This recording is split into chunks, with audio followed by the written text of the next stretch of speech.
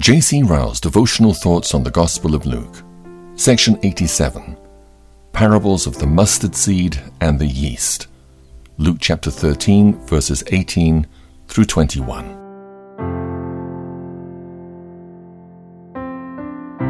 Then said he, Unto what is the kingdom of God like? And whereunto shall I resemble it? It is like a grain of mustard seed, which a man took and cast into his garden. And it grew, and waxed a great tree, and the fowls of the air lodged in the branches of it. And again he said, Whereunto shall I liken the kingdom of God?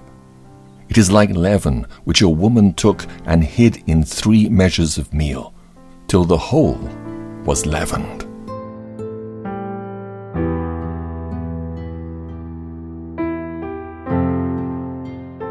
There is a peculiar interest belonging to the 2 parables contained in these verses. We find them twice delivered by our Lord, and at 2 distinct periods in his ministry. This fact alone should make us give the more earnest attention to the lessons which the parables convey. They will be found rich both in prophetic and experimental truths. The parable of the mustard seed is intended to show the progress of the gospel in the world. The beginnings of the gospel were exceedingly small. It's like a mustard seed which a man took and planted in his garden. It grew and became a great tree, and the birds of the air perched in its branches. It was a religion which seemed at first so feeble and helpless and powerless that it could not live. Its first founder was the one who was poor in this world and ended his life by dying the death of a criminal on the cross. Its first adherents were a little company whose number probably did not exceed 1,000 when the Lord Jesus left the world. Its first preachers were a few fishermen and publicans who were, most of them, unlearned and ignorant men.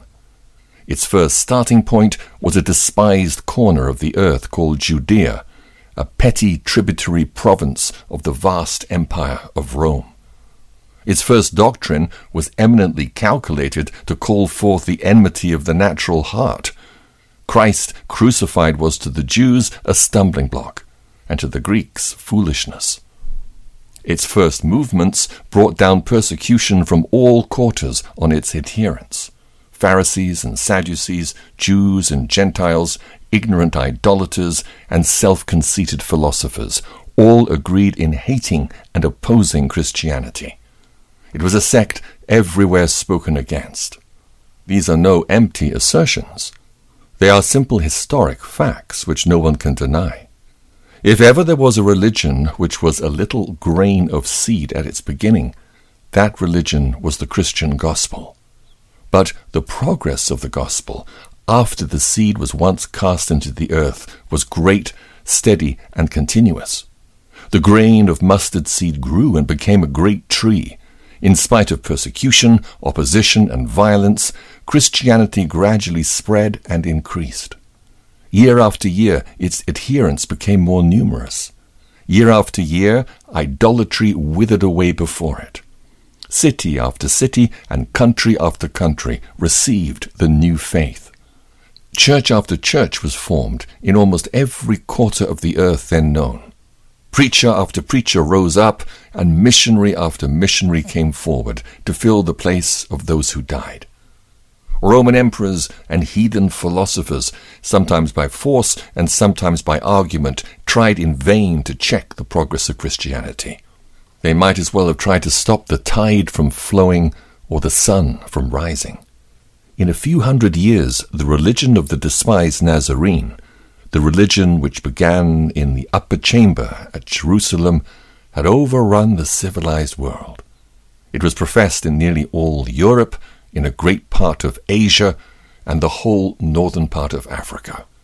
The prophetic words of the parable before us were literally fulfilled. The grain of mustard seed became a great tree, and the birds of the air perched in its branches.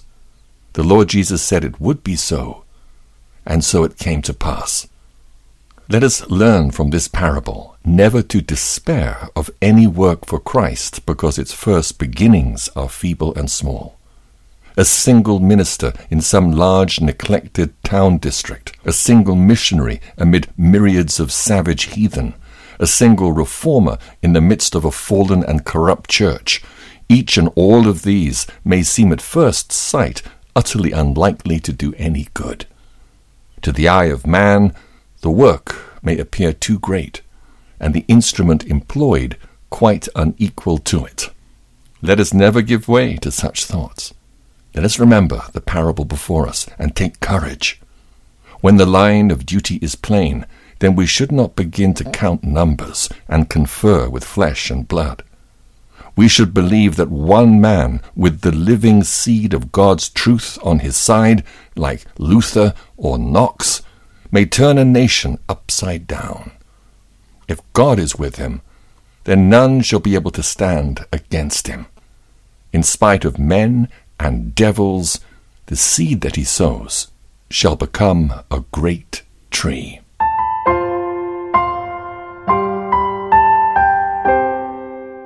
The parable of the leaven is intended to show the progress of the gospel in the heart of a believer. The first beginnings of the work of grace in a sinner are generally exceedingly small. It is like the mixture of leaven with a lump of dough. A single sentence of a sermon or a single verse of Holy Scripture, a word of rebuke from a friend, or a casual religious remark overheard, a tract given by a stranger, or a trifling act of kindness received from a Christian. Some one of these things is often the starting point in the life of a soul. The first actings of the spiritual life are often small in the extreme, so small that for a long time they're not known except by him who is the subject of them, and even by him they're not fully understood.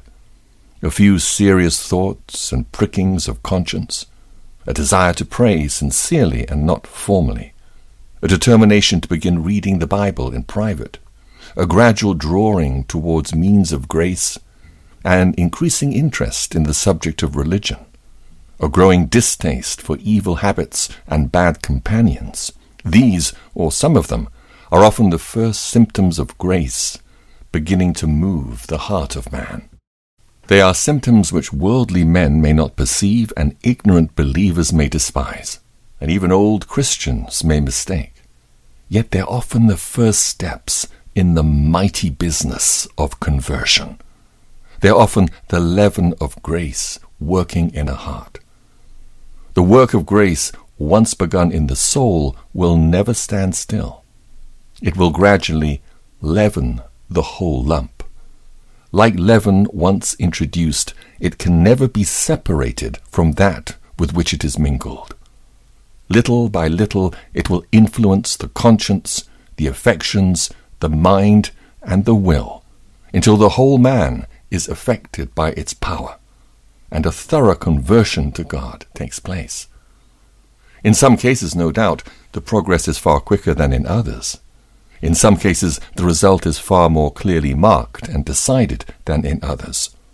But wherever a real work of the Holy Spirit begins in the heart, the whole character is sooner or later leavened and changed. The tastes of the man are altered. The whole bent of his mind becomes different. All things pass away, and all things become new. 2 Corinthians chapter 5, verse 17. The Lord Jesus said that it would be so, and all experience shows that so it is. Let us learn from this parable never to despise the day of small things in religion. Zechariah chapter 4, verse 10. The soul must creep before it can walk, and walk before it can run. If we see any sign of grace beginning in a brother, however feeble, then let us thank God and be hopeful. The leaven of grace, once planted in his heart, shall yet leaven the whole lump. Being confident of this, that he who hath begun a good work in you will carry it on to completion until the day of Christ Jesus. Philippians chapter 1, verse 6. Let us ask ourselves whether there be any work of grace in our own hearts. Are we resting satisfied with a few vague wishes and convictions? Or do we know anything of a gradual, growing, spreading, increasing, leavening process going on in our inward man. Let nothing short of this content us. The true work of the Holy Spirit will never stand still. It will leaven the whole lump.